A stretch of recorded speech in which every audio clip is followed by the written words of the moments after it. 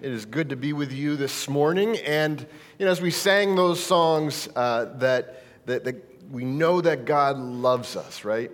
I want us to just sit with that for a moment, because I think this is oftentimes a moment in our worship where we are sensing the need to tell God what He tells us to tell Him, right? God tells us to praise Him, and so we need to praise God. But I don't think that God calls us to praise Him because out of obedience with our minds, but out of that place of praise Him because we sense the need. We understand our heart is fully invested in loving God and knowing that He loves us. See, there's an important piece that we're going to explore this morning, this combination, this congruence of orthodoxy and orthopraxy, of right doctrine, of right truth, and right practice of our faith. And oftentimes, when it comes to living out our faith, we excel in one, we champion one, we say, hey, I am a person, I'm a part of a church that knows the Word of God. We have a firm stance on the doctrines of God. We know clearly who God is. We know the doctrine of sin. We know the doctrine of creation. We know all these things. But in evaluation, as a congregation, as a community, in all truthfulness, the community often lacks in the practice of those truths they proclaim.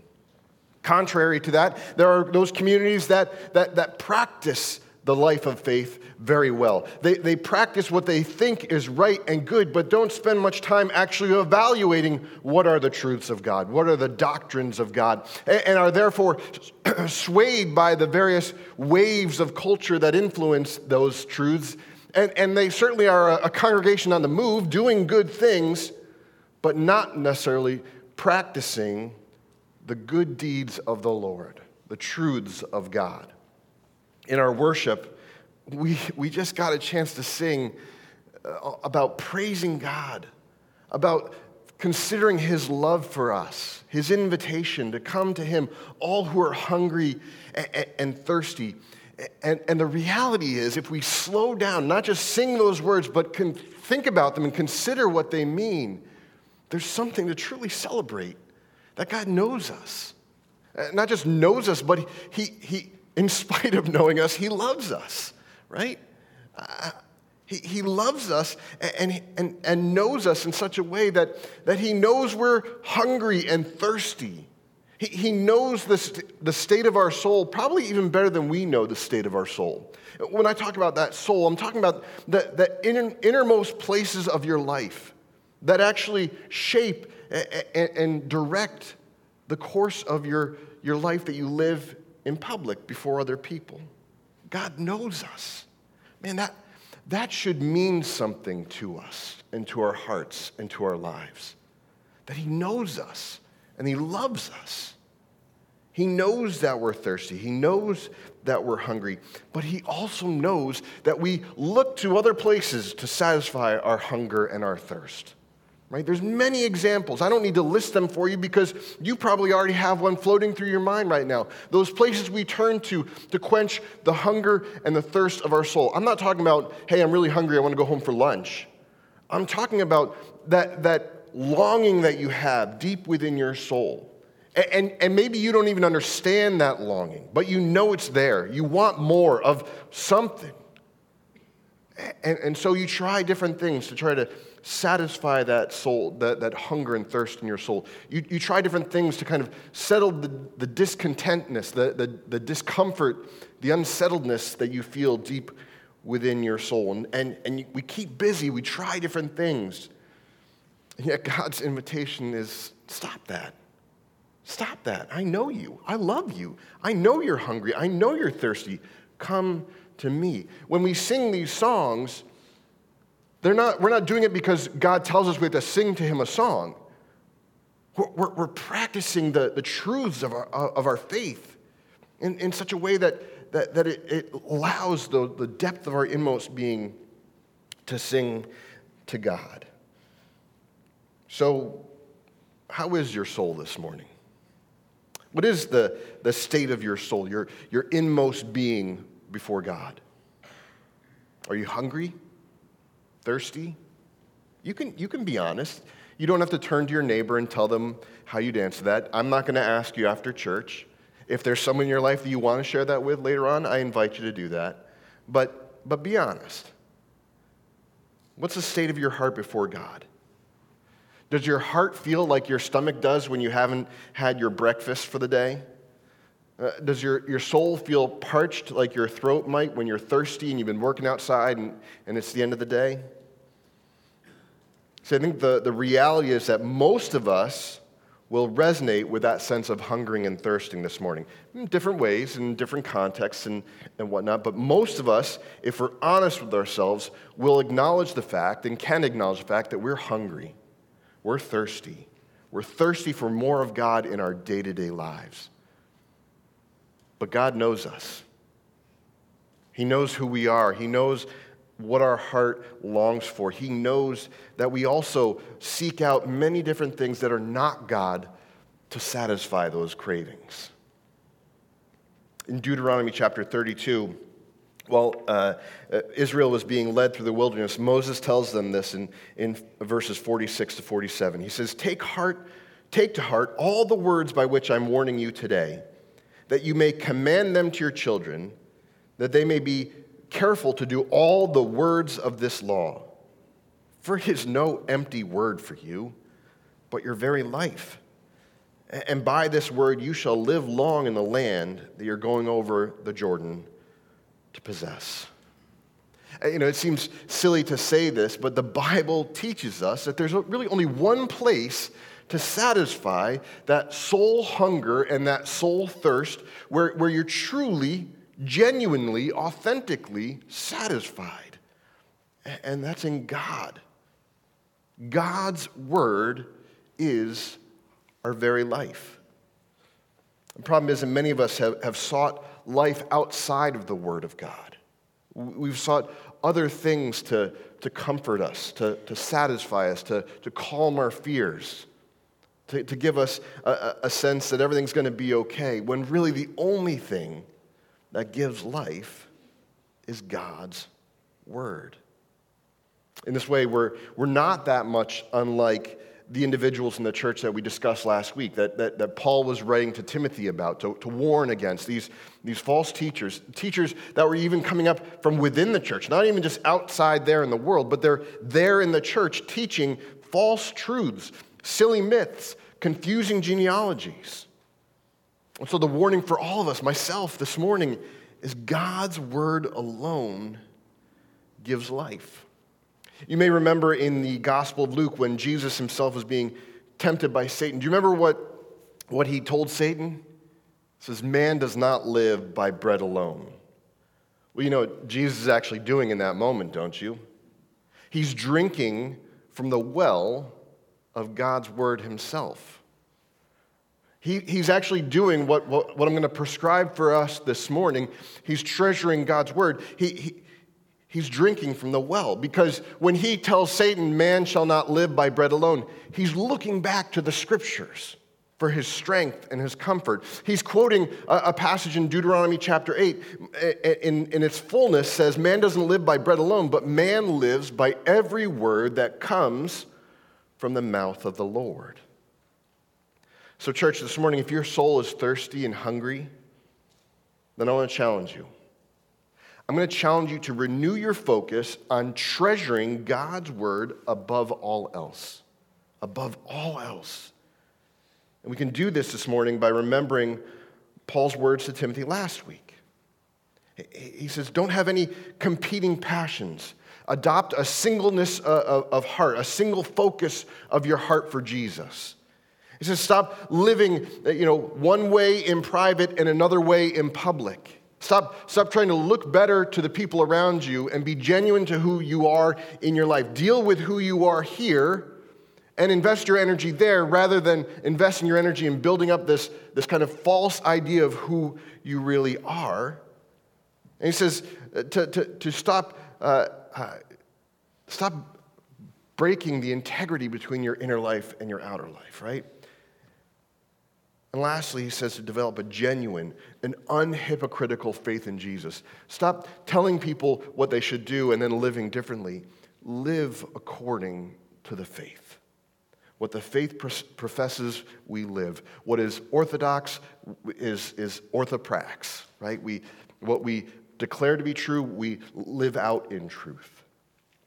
See, God's word is not empty, but is your very life. So this morning, I want us to let Paul show us more of what this means. And so open your Bibles to 2 Timothy. We're gonna jump to the second letter of Timothy today. 2 Timothy chapter 3, verses 16 to 17. And this is a passage that, theologically speaking, people might use to kind of support their view that God's word is from God and inspired by God and is without error, right? So let me read for us 2 Timothy chapter 3, verses 16 to 17. Paul writes this. He says, "All Scripture is breathed out by God and profitable for teaching, for reproof, for correction, and for training in righteousness, that the man of God may be complete, equipped for every good work." Church, Paul's words to Timothy are a challenge to treasure the Word of God. Paul's words to Timothy and to us are to treasure the Word of God. Now, to treasure something is to recognize its value. It is to understand how meaningful and valuable it really is. And not just to understand it has value, but to attribute significant attention to that value, to value it in your own life. There's this philosophical question: if a tree falls in the woods, does it make a sound, right? Well, I think Christianity has a similar philosophical question. If there are no other Christians around, do we really hold God's word as our most prized treasure? Right? In other words, I know we say that we treasure God's word, but do we really? Do we really attribute value to what the Scriptures teach? And not just what we read in the Bible, but what we know and understand as we dig into it, as we understand what's going on in the culture that the authors are writing to and what they're addressing and why they say it. And do we really hold God's word as our most prized treasure? I sometimes wonder that we do. I don't know that we do. Maybe you played that deserted island game. You know, the one that goes like this. If you're stuck in an island, what are 3 things that you'd require or you'd have to have with you while you're stuck on that island, right? And now, if this is an icebreaker for a Bible study in a church group, everyone would be expected to say their Bible, right? But is it really? Do you really say that you would need to have your Bible with you, or would you be saying it in that moment because I'm in a Bible study, they expect me to say I'm a pastor, I'm expected to say I would take a Bible with me, right? But that's besides the point, because we need to be asking the question, do I really treasure and value the Word of God? See, I think a healthy spiritual leader recognizes the value of Scripture as their treasure, which in part will help them maintain a singleness of heart. It will help them establish an integrity between their inner lives and their outer lives, and it will lead them to hold firmly to a genuine faith. Here in 2 Timothy chapter 3, Paul reminds us how we can recognize the value of Scripture. And that's by recognizing its source. He uses the Greek word here, theopneustos, which our Bible translates as God-breathed, or in some of our translations it'll say inspired. But this is more than saying that the Bible is an inspirational text, right?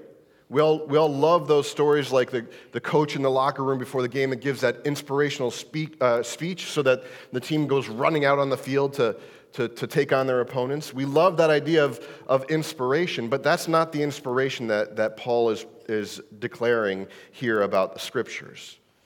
See, more than telling us how the Scriptures came to be in God breathing out, he's telling us where the Scriptures came from. They came from the very mouth of God in the breath of God. See, knowing the source reveals its value and is the reason Scripture is a treasure. Knowing the source allows us to know the difference between drinking tap water and drinking spring water. The value of Scripture comes from its origins, namely God Himself. In 2 Peter chapter 1, verses 19 to 21, we're told, "We have the prophetic word more fully confirmed, to which you will do well to pay attention as to a lamp shining in a dark place, until the day dawns and the morning star rises in your hearts. Knowing this, first of all, that no prophecy of Scripture comes from someone's own interpretation. For no prophecy was ever produced by the will of man, but men spoke from God as they were carried along by the Holy Spirit." So the value of Scripture is not in my interpretation of Scripture. The value of Scripture is getting to know the source yourself. A number of years ago, Tara and I went on a vacation to Poland Springs, Maine. And rather than just drinking water out of the bottles that said Poland Springs on them, we actually got to visit the site where the source of the springs were where they first started bottling Poland Springs water. So as disciples of Jesus in the 21st century, I think we should value this, right? We live in a day and age of information and also misinformation, right? We live in a day and age that people can learn from articles and podcasts and pastors around the globe, and that's a great thing. That's an advantage for us in this day and age, right? I love to listen to sermons by Alistair Begg and Tim Keller. Love hearing them preach the Word of God. I love reading articles on the Gospel Coalition website. If you ever want a good source of gospel-centered information, that's a great place to go. I'm not going to say that I agree with everything on there, but it's a great source, right? My office, if you ever were to come visit me in my office, is filled with books that I love to study and read or just maybe think about reading at some point, right? But here's the thing. I can never allow these things to be what my heart treasures most. I can never allow them to be the most important thing in my faith and in my walk with Jesus. Drinking secondhand of the Scriptures can be helpful, but only if I go to the source myself first. See, I think spiritual leaders understand the value of Scripture as good and useful because it has its origins in God. It's the very source of life. It's the spring from which people are drinking and gaining and obtaining life from. So God spoke the Scriptures into existence, and they're good. They're good. In his first letter to Timothy in chapter 4, verses 4 and 5, Paul tells Timothy, "For everything created by God is good, and nothing is to be rejected if it's received with thanksgiving, for it is made holy by the word of God and prayer." God's word is good, and not only is it good, but that which God's word creates is good and holy.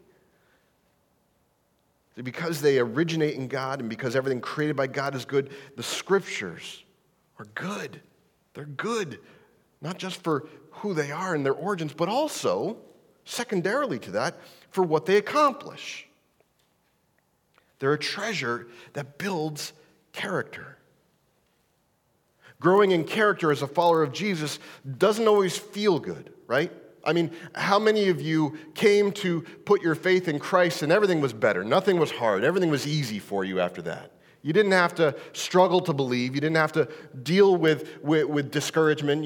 Everything was easy. Is there any? I don't see any hands raised, and I don't expect to see any hands raised because that's not how walking by faith in Christ works. In fact, it's very different from that. Because when we learn to put our faith in Christ, we say, we believe that you are the source of life. We believe that through Jesus we have forgiveness and reconciliation with God. We have the opportunity to draw near to the spring of life. But we also recognize that invitation to follow him is not a simple or easy path to walk down, right?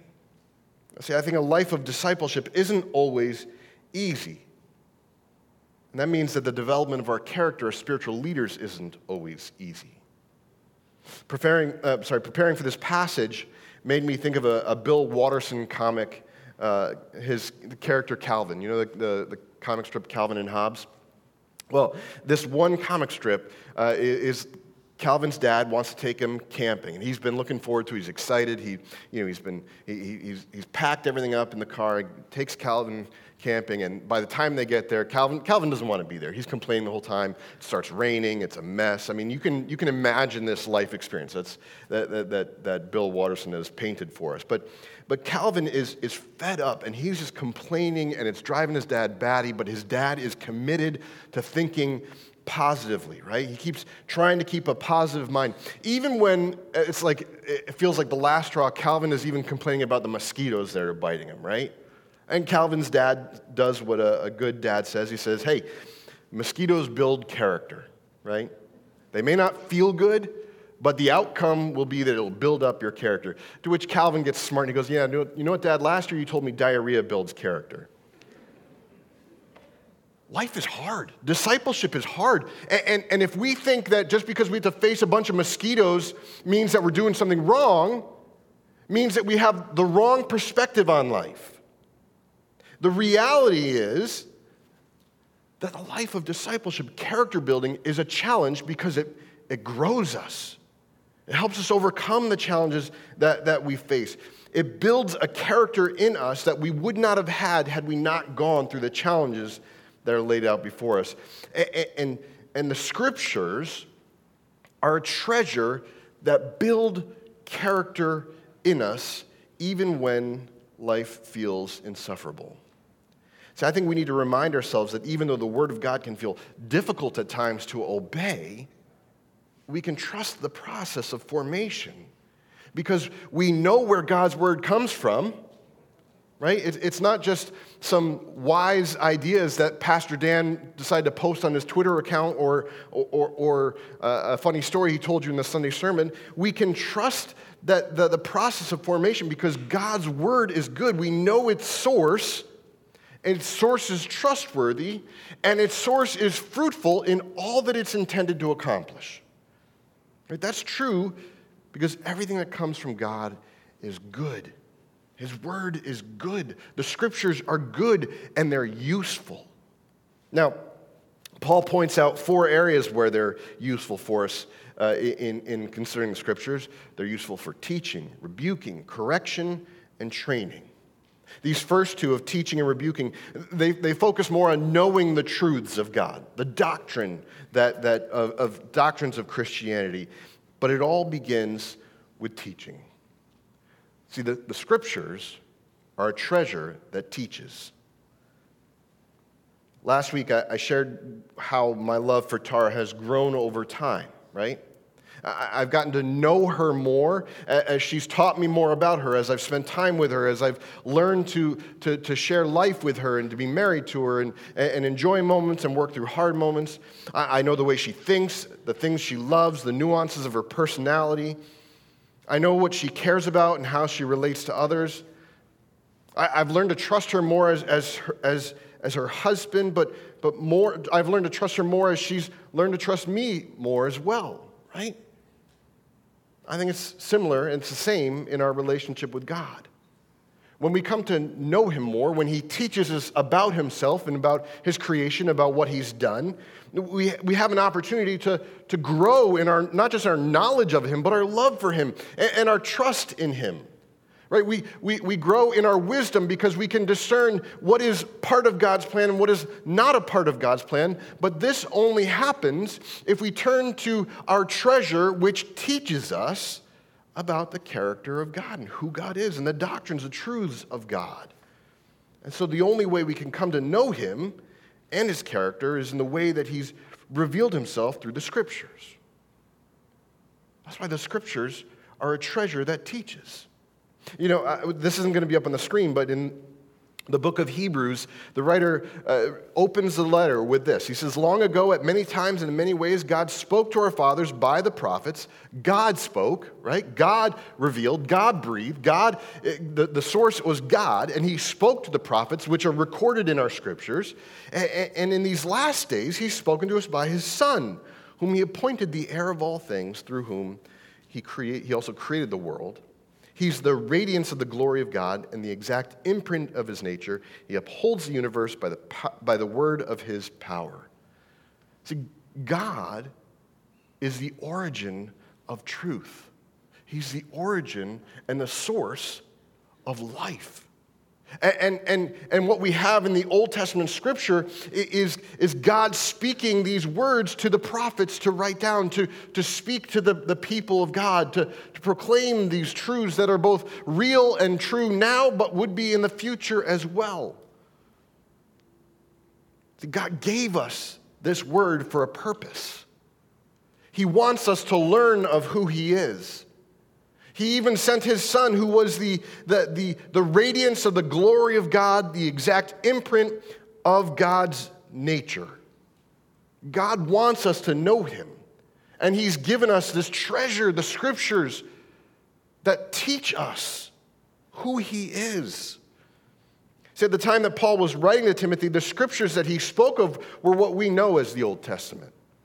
Right? The New Testament was being formed and formulated as these letters were being written. But the Old Testament teaches the doctrinal truths about creation, where this creation is, where this world has come from.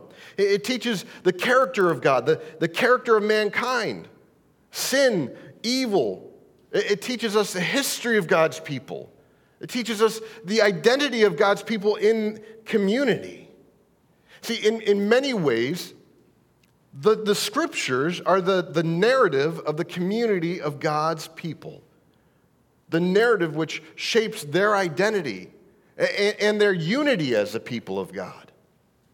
Unity seems like an impossibility in our day and age, right? Unity seems so difficult because so many of us have lost a sense of the bigger narrative to which we are tied to which we are connected to. According to a historian named Carl Trueman, the prevailing narrative of today is the power of the individual to choose his or her narrative. Now that sounds wonderful. It sounds peaceful. That people can have more of a say in who they are. But what we lose in this is our sense of identity in the larger community of God. See, what he's saying, in other words, is who I am is not shaped solely by my wants and desires. It really has nothing to do with the values of history and of the community I'm a part of or the heritage of my background. Who I am today is really who I want to be and who I want to be known as. But God's word is useful. It's a treasure that teaches. It teaches us a history, a community formed by God. It ties us into His story. His story is our story, but our story can only grow when we come to learn what His story is and believe that we're a part of this, the communion of saints. See, God's word is useful in uniting us to God's story. God's word is useful in the formation of our identity, our understanding of who we are in light of God. But this is true when we treasure God's word to teach us what those things are. That we recognize that above all else, I'm going to look to God's word to understand who I am. And that's just one example of why treasuring the Scriptures is so important to teach us, is so important to our lives.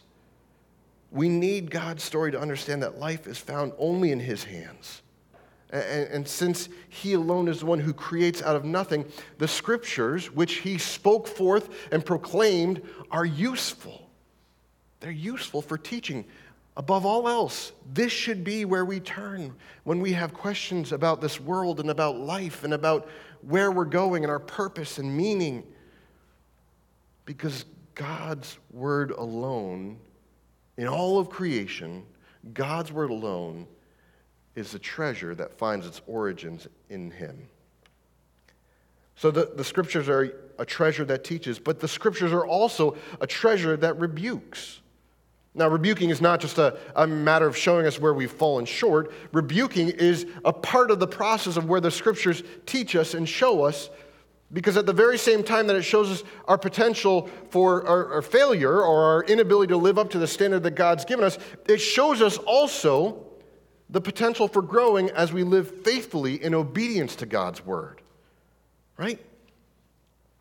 I have one of my friends here in the congregation, Rudy Polanco. He kind of rebuked me, not necessarily with the word, but about something else in life a while back. I was driving the Hyundai Santa Fe and had neglected to check its oil, not just once or twice, but for a while, quite a while actually. And so at some point, my car broke down. He goes, Pastor Dan, you got to check the oil in this like every week. You got to realize you have not been doing what you're supposed to be doing in taking care of this car. You've not been checking the oil. You've not been adding the oil. And he did all this in kindness, graciousness and kindness, which I really appreciated. But if he had not done that, I probably would have scrapped the car, first of all, because it wasn't working. It just died right on the side of the road. But also, I wouldn't have realized how I could be a better owner and caretaker of the gift of the car that God had blessed me with, right? See, the scriptures, they do that to us. They do that in our lives. They're a standard of measurement so that when we realize that we're not living up to the standard of expectation of God's word, it's not just a matter of saying, hey, you're missing the point, you're failing to hit the mark, but it's also a moment where we get a glimpse of when we hold our lives up to God's word, we realize, hey, I've got potential to grow. God is gracious enough to correct my course, which is another reason why we can treasure the scriptures. But here, it's important for us to understand that the scriptures rebuke us, right? And we say that, no one likes that word rebuke. I don't want to be rebuked. You don't want to be rebuked. None of us want to be rebuked. But rebuking is not a bad thing because rebuking is meant for our good. We're not perfect people. Start there. Accept that you're not a perfect person. It's made clear to me on numerous occasions, on numerous days, I am not a perfect person. No, shh, Tara. I've got the mic right now, not you. But if I don't acknowledge the fact that I need a treasure to rebuke me, the treasure of God's word to show me not just where I'm missing the mark, where I'm failing, where I'm sinning, but also to give me hope to know that I can grow. This is not a matter of beating myself up, but giving myself the hope of knowing I have growth potential. Why? Because God's word is a treasure that rebukes, you know? I weigh myself on a scale every day, right? And I do it because, in all honesty, it makes me less afraid of the scale. Like, if I get on there every day, then I'm less afraid of what I'm going to find out if I do it every other month, right? But on a bad day, two things happen. One, I see how much I've gained or how little I've lost, right? And then the second thing is that I see how short I am of my goal, right? I can see that difference between where I'm at and where I want to be. And that simple rebuking that inanimate object gives me in that moment, right? It doesn't speak. If it did, it would probably scream at me. But what that inanimate object says to me in that moment is not just you've failed to lose weight today, but it gives me hope to know that there's room to grow or room to lose, I guess I should use with that illustration. But that rebuke only happens in light of my goal. And that's where Scripture is a treasure that rebukes, because it helps us to not just see where we failed, but also see what our goal is. Spiritually speaking, the rebuke we receive in the Scriptures isn't just to tell us where we failed, but to remind us of the growing we still have to do. So Scripture is useful for teaching and rebuking, and kind of nestled in with that rebuking, not just teaching about where we failed, but then inviting us to live in light of that, in light of God's truth, is the correcting piece, right? If the first two parts, pieces of treasure that the Scriptures give us is teaching and rebuking, which have to do with doctrine, the last two have to do with how we are to live faithfully in light of the Word of God. And so Scripture is a treasure that corrects. See, if we are sitting in that place where the Scriptures have rebuked us, where they've told us, hey, Dan, you're not hitting the mark. You're sinning. You've missed the mark, right? God doesn't leave us there. The Scriptures as a treasure don't leave us there. They're not just meant to tell us how much of a failure we are. The Scriptures are meant to also correct us. And by correction, Correction we probably put in a similar category as rebuking, where it feels ugly and it feels painful to be corrected. That's not how Paul is using this word, because correction, as he means it here, is to straighten out. Now, many of us probably struggle to accept how out of alignment our lives really are, right? We're driving 60 miles per hour down the highway, actually probably more like 80 miles per hour down 95, and we've got no idea how out of alignment our cars actually are. But even a small error can lead to a big problem. Right? We all need correction. But by correction, I don't mean a slap on the wrist. I mean help to straighten ourselves out. And what's so dangerous is even a small error in our trajectory can lead to a big problem. There's a story of a passenger jet carrying about 257 passengers, and this is in 1979. They flew out of New Zealand. They were flying up to Antarctica on a sightseeing tour or a sightseeing flight. But unbeknownst to the pilots, there was a minor 2-degree error in the flight coordinates. And this placed them about 28 miles, about 30 miles to the east of where they thought they were meant to be. And as they approach their destination, they come below the clouds, what they find is not Antarctica, but they find themselves facing Mount Erebus, which was an active volcano rising up more than 12,000 feet. Now, sadly, everyone on the flight died from a minor 2-degree error. Now, I can confidently say that there is not one person in this room whose life is perfectly straight and not in need of correction. And that's correction. And we don't need corruption. We need correction. And that begins with me, right? I get it. I'm not above that. I'm a student of the word, as we all are. But if we humbly accept that correction, if we recognize the source from which that correction comes is a loving Heavenly Father who loves us so much that even when we look to satisfy our hunger and thirst in other things, still invites us to draw near to Him, to quench our thirst in Him, to satisfy our hunger in Him. That is a loving Heavenly Father. And if we will humbly accept His correction, then I think we can trust our lives will straighten out. See, I think this happens only when you treasure the Scriptures to correct us, right? It's not just that we see that innately God's Word corrects, right? I mean, we can easily treat this as a textbook that teaches us, that corrects us just by reading right from wrong and all that. But we need to treasure this and say, this is what offers my life correction. This is what straightens me out when I've got a 2-degree error in my life. This is what shows me those 2 degrees of error and rebukes me, but then also straightens me out as I humbly accept the Word, the Scripture, to work in my life.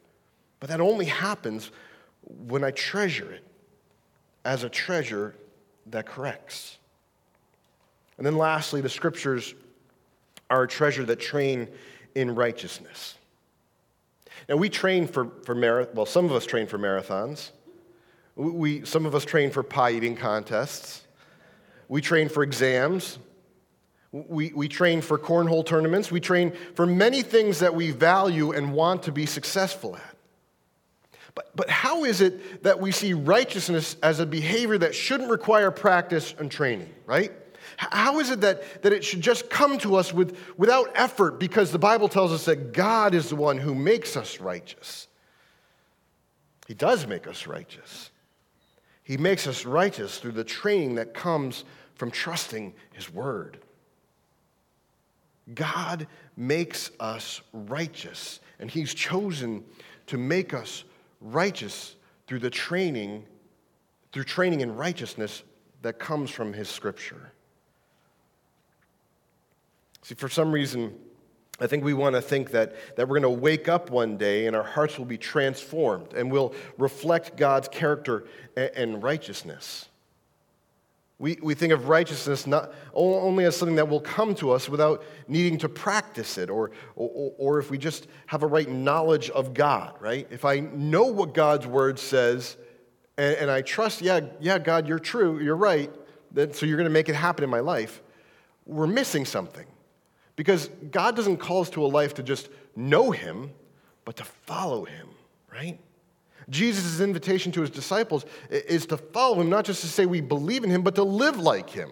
And so the scriptures don't just call us to fill our minds with facts about God that we think are right and true and good, but to live rightly in light of those truths.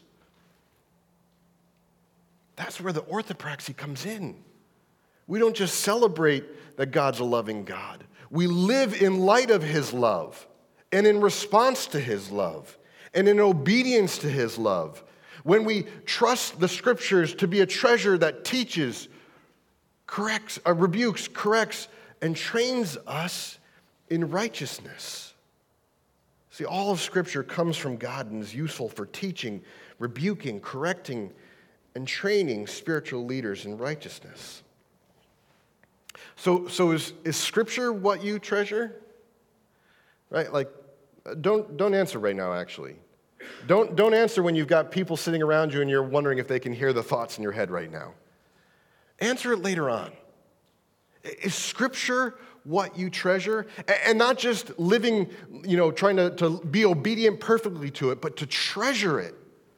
To not just say, hey, this is right and good, but do I treasure it? Do I value it? Do I put this above all else? Back in Deuteronomy 32, when Moses was talking to the people of Israel, it says, take heart all the words by which I'm warning you about today, that you may command them to your children, that they may be careful to do all the words of this law. This is a moment when Moses is proclaiming the law of God to the people, the words that God has breathed to him on the top of Mount Sinai, the law of God. He goes on, he says, for it is no empty word for you, but your very life. The Scripture, God's word, is our very life. And it's what shapes us and molds us as spiritual leaders. So I think Paul knew that this was a challenge for the people that Timothy was training up. That they were being shaped with silly myths and genealogies and false doctrines. It's a challenge for us even today. But what I want you to take hold of this morning is not that spiritual maturity is a mountain that you need to climb so you can get to the pinnacle and say, hey, I've made it, I'm a mature spiritual leader. That's not Paul's point here. That's not what's on Paul's radar screen is growing mature leaders who can look like spiritual leaders. See, in verse 17 of our passage, Paul tells Timothy that all of this is so that the man of God would be complete, equipped for every good work. The word he uses for complete carries the meaning of proficiency, right?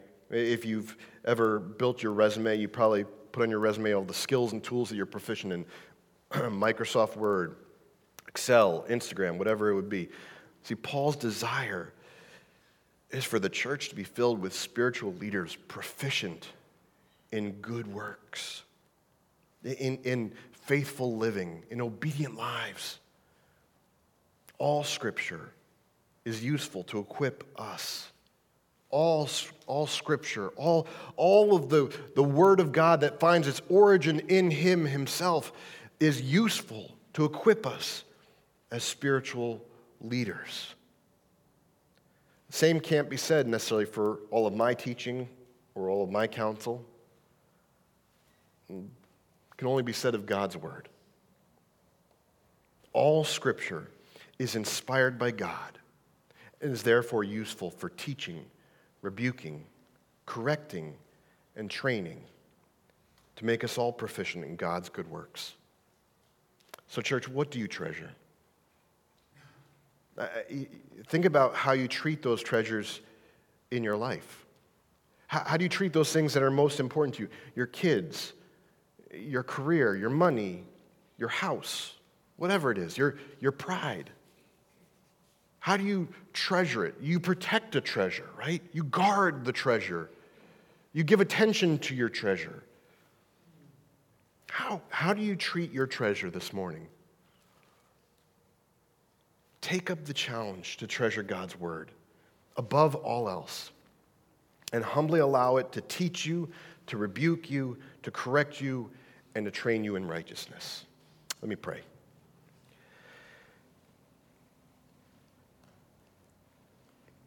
Heavenly Father, we confess that we haven't always held your treasure, your scripture as a treasure.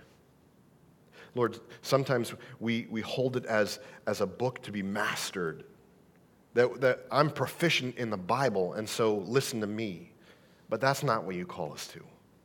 So forgive us, Lord, where pride and hard-heartedness has kept us from taking hold of your word as something to treasure, to find hope in, comfort, strength, guidance, rebuking when we need rebuking,